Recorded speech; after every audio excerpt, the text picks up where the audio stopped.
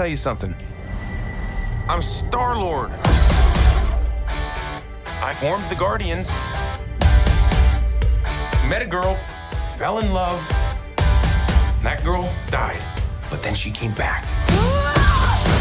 Came back a total dick. Oh, please.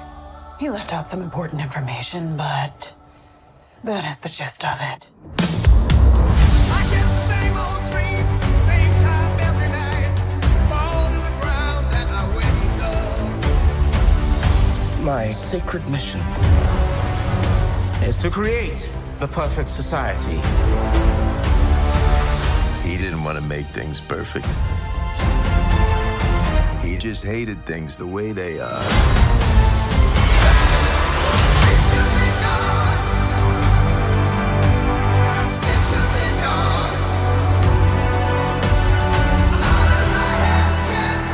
I want you all to know that I'm grateful to fight beside my friends.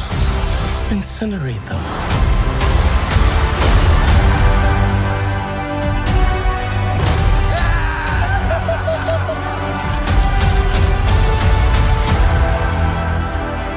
We were always searching for a family until we found each other.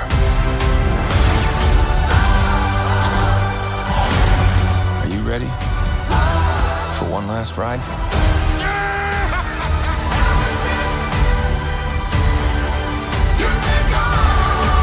We'll all fly away together. Into the forever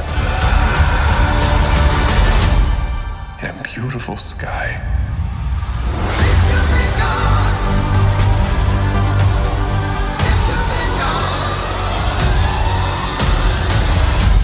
Whoever it was that you were in love with, it sounds more like her. Her? That's ridiculous. Do not bring me into this. Knock it off! What? Just never noticed how black your eyes were. They were replaced by my father as a method of torture. He picked a pretty set. Hey, everybody, and welcome back to Joygasm, a video game and movie podcast. I'm Russ, and I'm not crying, you're crying, in episode 317 today, May 10th, 2023. We're going to be going right into our topic of the day, which is Guardians of the Galaxy Volume 3 movie review. And there's no need to skip ahead whatsoever. So this is a film that I've been looking forward to for some time, and that is largely due to the fact that A, I'm a big Guardians of the Galaxy fan when it comes to the movies. I have not read the comic books, so I don't have all of the past lore memorized whatsoever, but I absolutely love this crew. I think the casting has been brilliant. The chemistry has been brilliant. But also, I've been looking forward to this film too, simply because we really haven't had a proper Marvel movie come out in a while that I've been really excited about and pleased with. And I can say up front that this is a fun movie. So really, really happy about that, just because it seems like probably the last Marvel movie that I was thrilled with was Spider-Man No Way Home. And when, you know, that was a while ago, and they've had releases since then that have, in my opinion, missed the mark a bit. So when it comes to this, I do want to direct your attention to how it's doing at the box office, because this is also, I think, very kind of reflective of how I'm not the only one who feels this way. There are other folks who agree with me. So just looking at the Hollywood Reporter here, it's talking about how, in more good news, the pick has crossed the $200 million mark domestically to finish Sunday with a cum of $215.6 million. Overseas, Guardians 3 took in another $91.9 million from 52 markets for a foreign tally of $315.6 million, including a pleasing $58.4 million from China, which means the total cum globally is $530.9 million. And that's just really, really indicative, I feel like, of how good this movie is. And what's interesting, too, is that Super Mario Brothers, the movie, which I reviewed in last week's episode, it's the previous episode of the Joygasm podcast, they were actually on to number 2, and I think it's worth mentioning that they grossed $13 million from 3,800 locations in its 6th weekend for a domestic tally of $536 million and $1.21 billion globally. So I think that that's really cool. The last time I checked in with Super Mario, they had just crossed the $1 billion mark. And so that's definitely a really exciting thing to see, simply because that movie is also a lot of fun. So when it comes to Guardians of the Galaxy Volume 3, before I came in and saw the movie at the theater, I was thinking about, okay, where did we leave off with them? And so if you think about how in Guardians of the Galaxy Volume 2, that's where we get to meet Peter Quill's father, Ego, and there was a lot going on with that film. And then we get to see them again in Avengers Infinity War and Avengers Endgame, which was absolutely fantastic.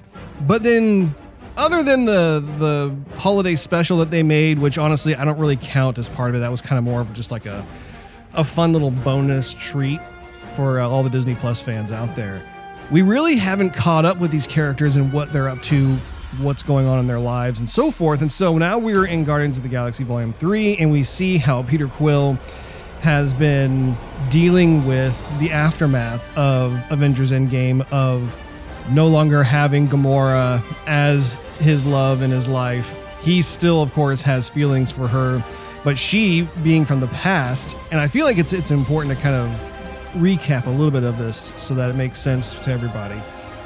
So at the end of Avengers Endgame, Peter comes face to face with Gamora, but it's the past Gamora. If you recall, the Avengers actually went back in time and were able to kind of mess with certain things and actually have Gamora make a return back into the fold, because prior to that, in Avengers Infinity War, Thanos used her as the sacrifice in order to obtain the Soul Stone. So this new Gamora is basically, I think they referred to it as like the 2014 Gamora. So she has no knowledge or relationship with Peter at all. And so that throws him for a loop. So that was one of the main things that was interesting to me, to see like what unfolds with that. And I'll talk more about that in a minute. The main thing that they really decided to focus on in this particular film is actually Rocket. And up until this point, we always got little inklings back and forth of Rocket's past, but we never actually saw what happened. But I think at most we saw how guarded and defensive he would get if any kind of mentioning or questioning of his past, of his origin story, that sort of thing were to come up. So it's really interesting to look at, because and this is what many people have been talking about. I was not prepared for how heavy the movie was going to be. And when I think back to the previous Guardians of the Galaxy films, they each kind of have that heavy moment. In Guardians 1, we saw how the heavy moment was when Groot decides to sacrifice himself to save his team, right? Where he says, "We are Groot," instead of "I am Groot." And that was like the tearjerker scene of the entire movie.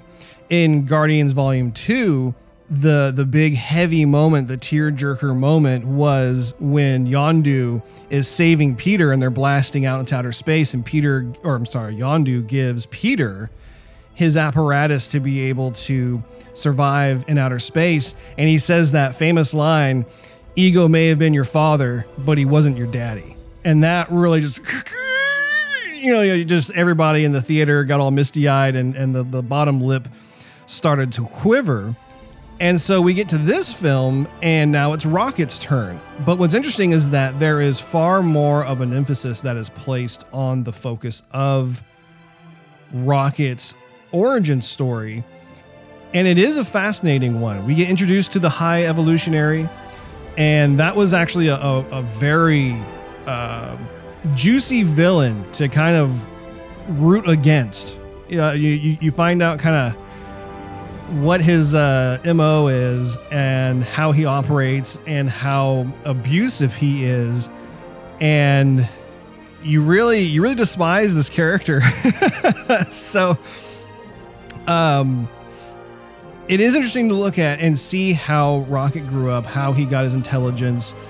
And when it comes to the High Evolutionary, it was interesting also for me to take a look at and see how his vision of perfection was this kind of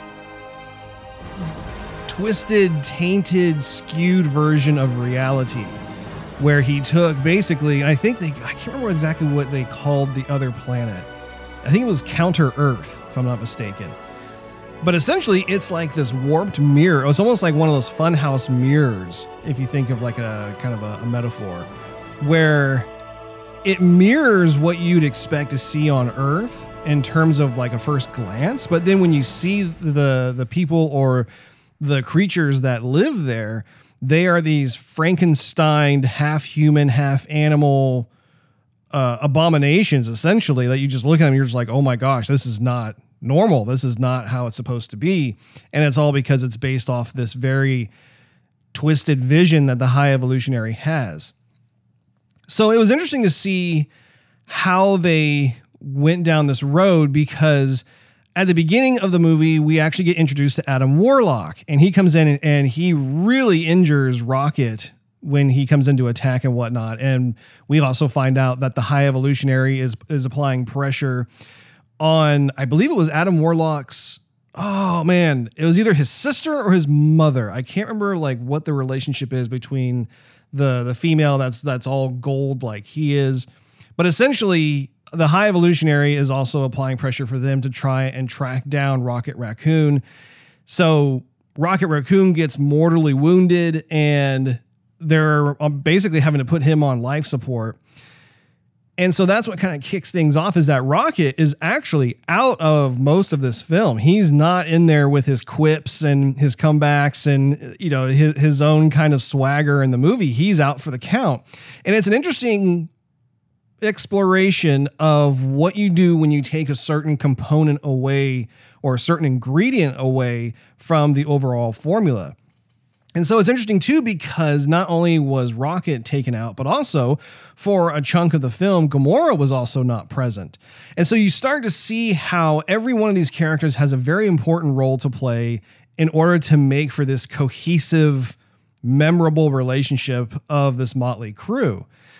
And looking at these different, I guess it'd be interesting to kind of go through these various characters. So Peter Quill is definitely mourning kind of what's been going on in his life. He, at a very young age, lost his mother.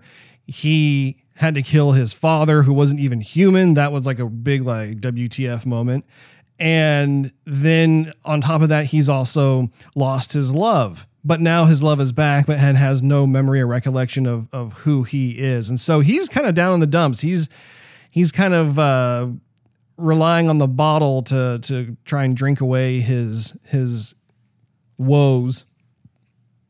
And so it's really interesting to watch as when he discovers that Gamora is part of the Raiders again, and they are able to work together on this one gig that they have. It was really fascinating to watch how every time he was around her, obviously his feelings just came bubbling up to the surface, and just, you know, it's throwing him for a loop to see her there. And at the same time, she's just, she has no relationship with him whatsoever. And you can tell, I was glad that the way they approached the interaction between the two heroes was, it wasn't like she was completely just turned off. You know, like you could tell, even though like she saw him as a bit of a stranger. I mean, obviously they were acquainted by this point. She knew kind of like what the backstory was, but I liked how it was like it's this weird thing where she recognized that his feelings for her were authentic, even though she didn't have any of those feelings for him in this version of herself. But she could still, like, you could tell she was trying to just be gentle with him because she understood his situation. And so that was really I don't know, like one of my favorite moments in the film was when they landed on that weird, I don't even know how to describe it, but it was basically that organic, was it an organic planet or organic moon or space station? I don't know. The thing was nasty, but they land and they're in their space suits, and he, meaning Peter Quill, he clicks on his comm link thinking it's a private channel, and he starts to just try to speak to Gamora as they're waiting, not knowing that it's like a channel for everyone to hear. And that was such a classic Guardians of the Galaxy moment that we all love. Is just that nothing ever goes right. Nothing ever goes the way you expect it to. And it's just part of the fun. But it was interesting to see how over the course of the film, we did, in fact, get to see Gamora do her thing in terms of holding her own and whatnot. But what I kept thinking to myself was I was rooting for them to get back together. And I think it's safe to say that we all were. And I think part of what my mind, my thought process was when it came to this is the Guardians of the Galaxy is very much an ode to the 80s. Right? I mean, like the music especially is 70s, 80s type of music. But also, too, there are certain subtle sensibilities throughout each one of the films that also kind of embraces the style of movie making from the 80s. It's not completely 80s. Obviously, they have more contemporary, modern approaches to how they do cinema. But I just think in terms of the subplot points and that sort of thing, it really does play out like what you would expect from like a romantic comedy from the 80s, right? And one of those types of situations is always like, you know, there's the guy and the girl, and for whatever reason, there's something that happens that causes a rift between these two people, and the audience desperately wants them to get together, but for whatever reason, there are certain things that are causing chasms within the ability to do so. However, at the end of these 80s movies, you always see them get together, and that's like the big payoff, right? That's the big exhale, the big relief. Everybody can cheer and be happy. And honestly, that's what I was expecting from this movie is, okay, both Peter and Gamora have experienced a lot of trauma and loss in their lives. In Gamora's case, I mean, she watched it as her planet was destroyed and how like half her population was destroyed, that sort of thing. She was stripped away from her parents, her mom. So that was definitely like a big loss for her. And so you have these two people who just, you know, they really are in desperate need of love, basically. And I must say, I was a little disappointed how at the end of the movie, they ended up not getting back together. And I liked the buildup. I really did throughout the film as they were going about and doing their adventures and spending more time with each other. I did appreciate how James Gunn made it a point where there were these little nuggets, these instances where Gamora got to see Peter Quill in action and be subjected to his being a scoundrel or his sense of humor, or just his lovability as a character throughout. Because it's building up, it's like it's this building block situation of all of a sudden demonstrating to her, yes, so that he is speaking to what she's attracted to, what kind of qualities she can see in him, that sort of thing. And it's not like an easy situation at all. It's something that's definitely like they're going through the motions and that sort of thing. But I just appreciated those little moments where it wasn't like she was like super impressed, but it was like these little moments where it's like, oh, wow, okay, so he did that. Huh. And those little moments of facial performance that Zoe did that I was like, all right, yeah, this is fun. This is cool. But again, I'm really kind of shocked over how the creative decision was made to essentially not have them officially become an item once more.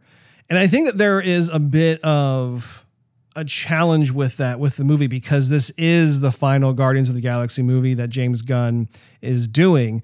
he has taken on the helm over at DC, being I don't even know what his job title is. If I had to guess, it would probably be something like the chief creative officer. Basically, he's the main person for the future of the DCU.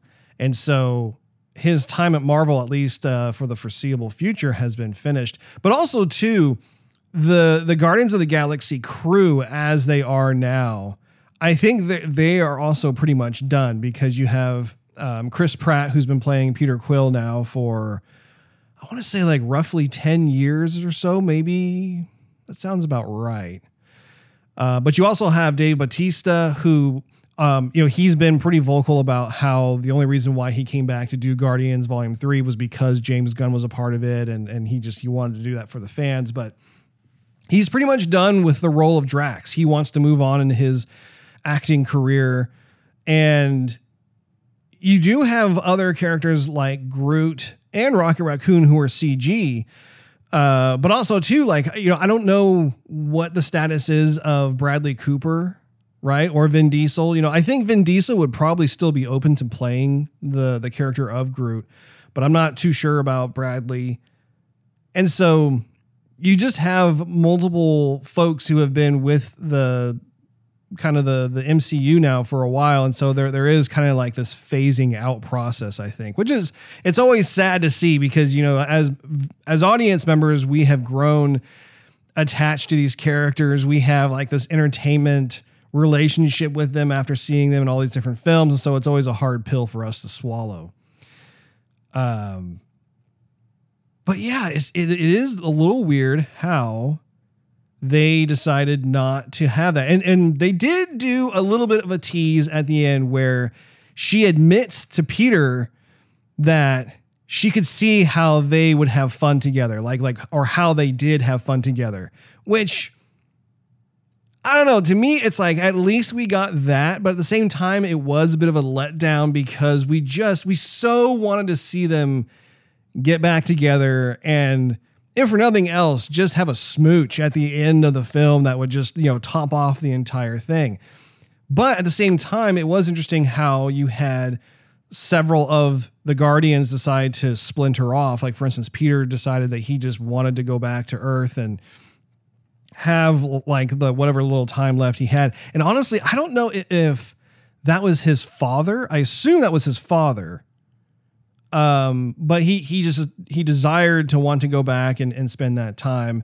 And there were other characters too, and I don't recall exactly what they were doing, but certain ones, like I think Mantis was another one that she talked about how her whole life she was serving Ego, and then once Ego was destroyed, how then she was serving with the Guardians, and so she doesn't really know who she is. She just needs some time for herself. So she was another character I recall. And Gamora, Gamora was another one where she had no kinship whatsoever with the Guardians, and so she wanted to go back with kind of the Pirate Raiders, which was just a weird visual. Like, you see her regroup with them, and they're all giving her a group hug, and I was like, man, this doesn't feel right. It's just weird. And maybe that was intentional. Maybe that's what James ultimately wanted, was to have that kind of response from the audience. But I can say that, knowing that we probably will not see the same cast of actors, reprise these different character roles, it would have just been a nice reward to see some of these things buttoned up in a way that I think not just myself, but a lot of audience goers would have liked to witness, really. So there's that whole side of things. Now, Drax, Drax is just great. The comedic timing on all of his lines are great. What he does is fantastic. And on top of that, too, they were able to showcase more of the family side of the character. And it did kind of remind me a little bit of the Guardians of the Galaxy video game that came out a couple of years ago, because they did dive a bit more into the backstory of Drax being more of like a family man, right? And how he had a family and kids, and so there is that side of him that, despite him being this warrior character, that also too, he has a soft spot for children. And so that was really neat to be able to see him engage with these. I don't even know if they were like alien kids that were kidnapped or if they were grown in a test tube by the High Evolutionary. I'm a little foggy on how those kids came to be, but that was really neat to see. When it came to Nebula, so I got to get this out of the way while I'm thinking about it. I have to say, Nebula was probably my favorite character out of the bunch this time when it comes to Guardians of the Galaxy Volume 3.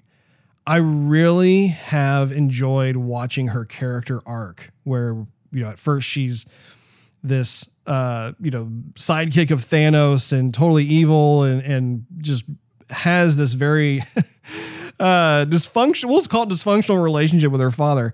But, she's very angsty, very abrasive, violent. You can't trust her. And then she has gone from that and come to this point where she absolutely treasures and values being a member of the Guardians of the Galaxy. She's protective of them. She watches out for them. She understands how special the bond is that they all share and have, largely because she's never experienced that before in her life. And so it's really cool to see that. And especially when you see some of the arguments that the Guardians get into, or even like, for instance, when Adam Warlock came in and mortally wounded Rocket Raccoon, she was the first out the gate and was doing everything she could to protect Rocket as well as the other Guardians. If there were certain spats going on, she was the one to break it up. She's really matured if you think about her character. And I don't know. I found myself being really impressed with that. I was like, man, this is a very fascinating look at how this character has grown and what this character brings to the team. So, and not to mention the fact that her new arm was really cool. I just loved, I don't know if it was nanotechnology that was supposed to be or what, but like the cybernetic arm that she had where she could transform it into a laser cannon or whatever. That was a lot of fun to see.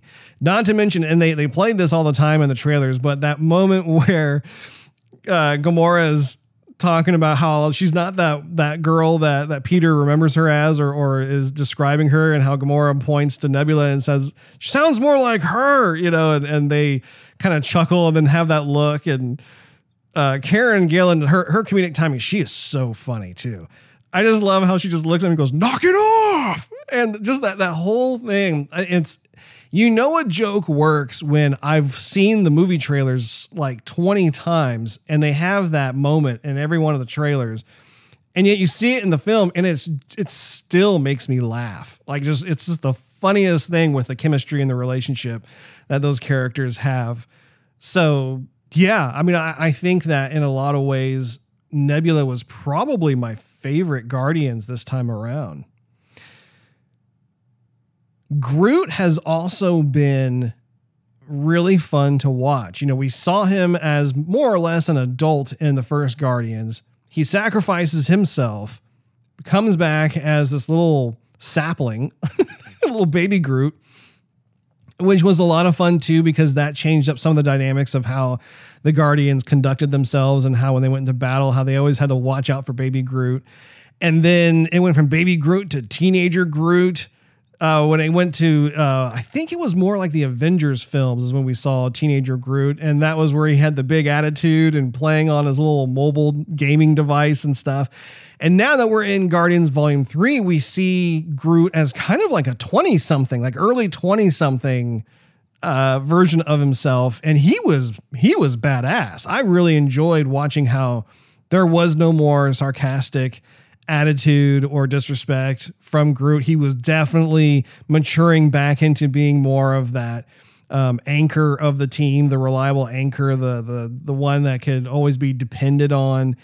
There was some sweet scenes where he's the one scene where they're doing I think they called it is either face off or standoff. I can't remember what Peter said, but that moment where all of a sudden like his wooden body parts unfold and all of a sudden you see all these crazy automatic weapons come out, and him and Peter Quill, I don't know, back to back firing their weapons and taking care of business. That was pretty rewarding.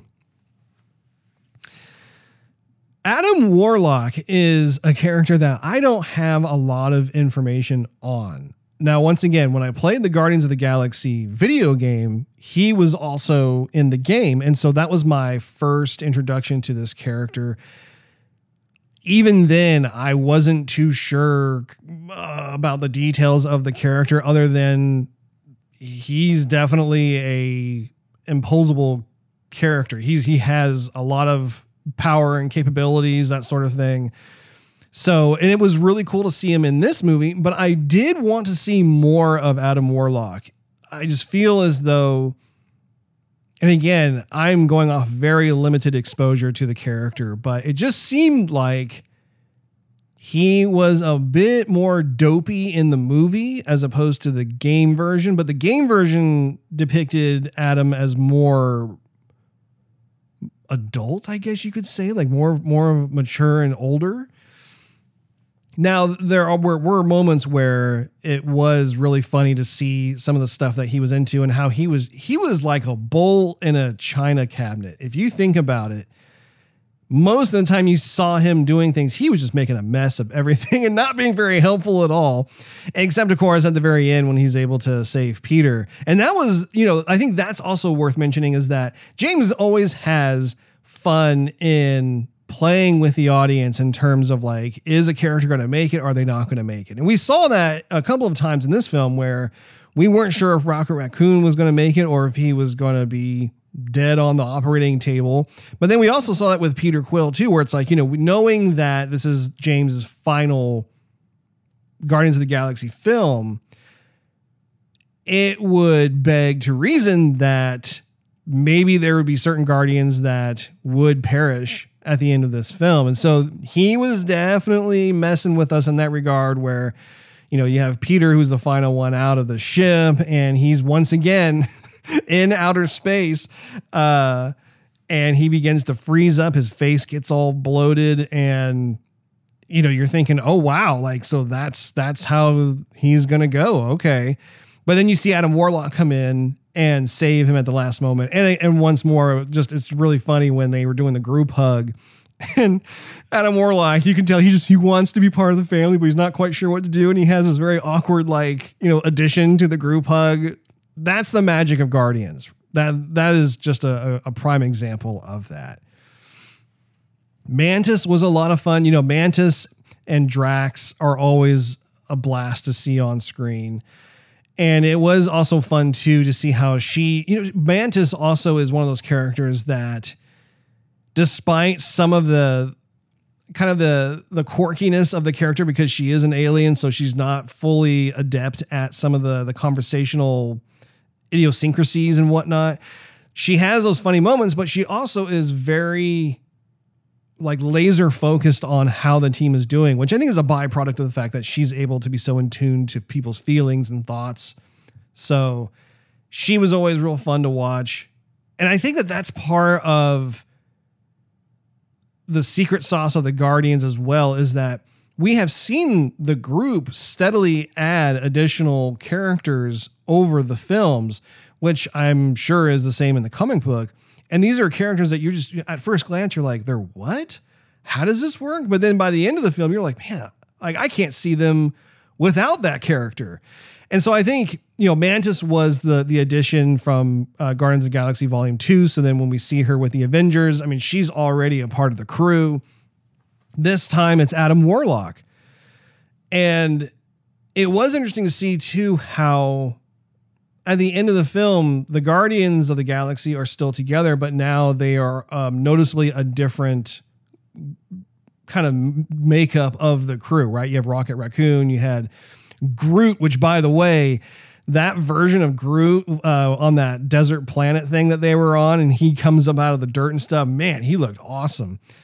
So you had those two, and I think you had Adam Warlock, who was a part of it, and I can't remember who else was there. There were one or two other, I think Nebula was still there.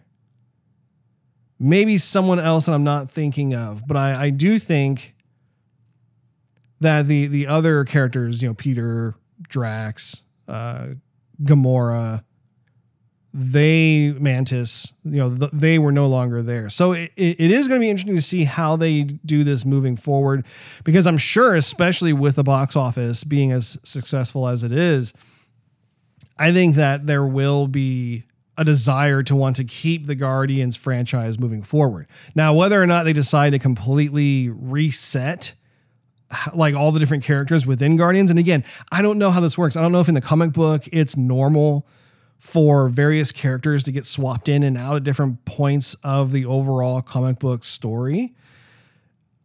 And if that is the case, then that's cool. I mean, that definitely offers different types of creative opportunities for the films to be able to continue moving forward. But there is there is always going to be a creative risk involved, because they've spent all this time cultivating the current cast for the audience to fall in love with them. And each one brings us, like I said earlier, a certain ingredient to the secret sauce formula that makes the Guardians of the Galaxy these fantastic misfits. So when you take away multiple ingredients, and each ingredient is unique, it's not like, at least at this point, it's not like, oh, we're going to take out Peter Quill, who's like basically like the scoundrel of the group, and we're going to put in another scoundrel, right? Like that's not how they're going about it. Every one of these characters that we've seen so far is a unique ingredient or component to the overall crew. And who knows, perhaps like if they were to decide to move forward, maybe we would see other types of concoctions, so to speak, of these different groups that have different types of chemistry altogether. So it remains to be seen like what happens with that. Now, when I think about the movie itself, and in terms of comparing it to the previous films, this is not my favorite Guardians of the Galaxy movie. I did think the movie was fun. I thought it definitely hit you in the feels. There were multiple times where I was starting to get misty-eyed because of what was going on and transpiring on screen. My wife was like a wreck. I mean, she was just crying about 90% through the movie. And that speaks highly to, once again, like the acting, the performance, the fact that we're all bonded with these characters, and the great storytelling. My favorite Guardians of the Galaxy movie, it would probably be Volume 2. The reason being that Volume 2 is where we have basically the team created already, and we see them just doing their thing. It was also during that time where we did get to find out more backstory about Peter. We get to find out who his father is. Yondu was still part of it. One of my favorite lines out of any Marvel movie is, "I'm Mary Poppins, y'all!" Like that whole thing, brilliant. It was just fantastic. Just the sheer absurdity of watching Yondu not even know who Mary Poppins is, but asking Peter if she's cool. He's like, "Oh yeah, she's cool." For him to yell that out was just, it's a thing of beauty. So, I mean, I would say Volume 2 was probably my favorite out of the bunch. Now, having said that, I thoroughly enjoy 1, 2, and 3. For sure. Really, really enjoyed them as a trilogy. I did think that because I was not necessarily prepared for the heaviness of the third film, and in my mind, I just enjoy seeing the Guardians being the Guardians, where they get into fisticuffs and these swashbuckling adventures. They have these funny moments of quips and comedic romance, and I don't know. There's just all that stuff that all goes on, and we had that same type of recipe here, but many of those different areas were kind of reined in a bit because obviously they wanted to showcase the origin story of Rocket Raccoon. If I had to give this film a rating, I think I would probably give it 4 stars.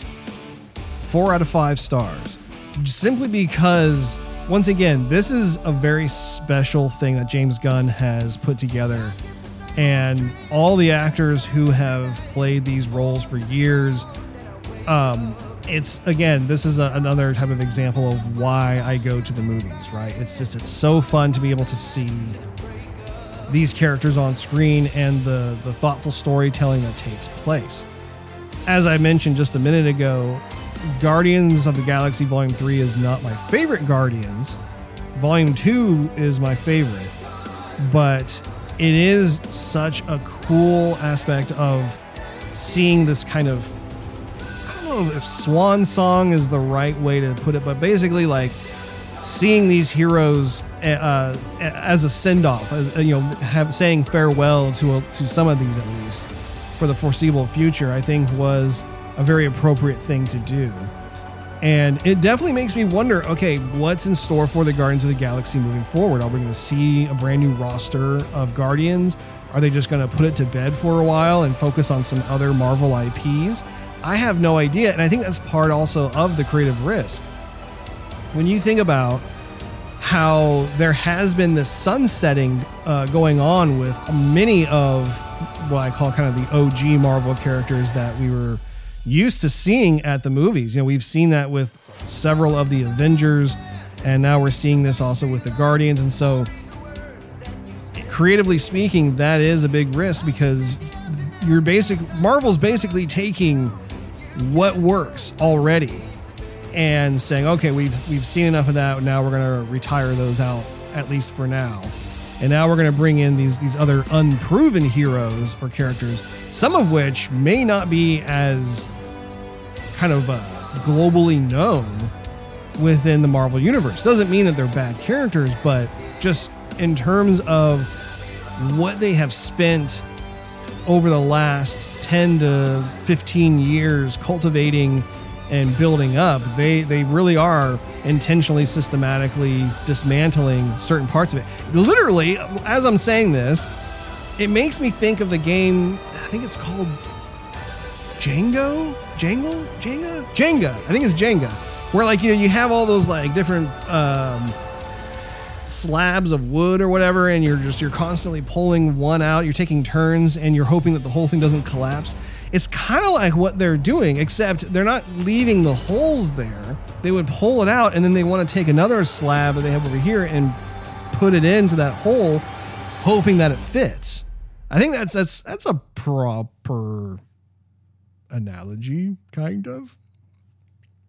Anyway, that wraps up this episode of Joygasm. Thank you so much for hanging out with me. If you enjoyed this episode, I invite you to check out patreon.com/joygasm, where you can enjoy exclusive perks and early access to the show. Not to mention, it financially helps me continue doing the podcast. Also, click on that subscribe button as well as that notification bell. That way you will not miss a single solitary episode of Joygasm that drops once a week each week. And you could do a search for Joygasm TV on your favorite social media platform of choice. It's spelled JOYGASM TV. Last but not least, do a search on Twitch to watch us stream our gaming adventures live every Wednesday night at 9:30 p.m. Central Time. Just look for twitch.tv/Joygasm TV. I look forward to hanging out with you all once more next week when I give my gaming impressions of Star Wars Jedi Survivor. See you then.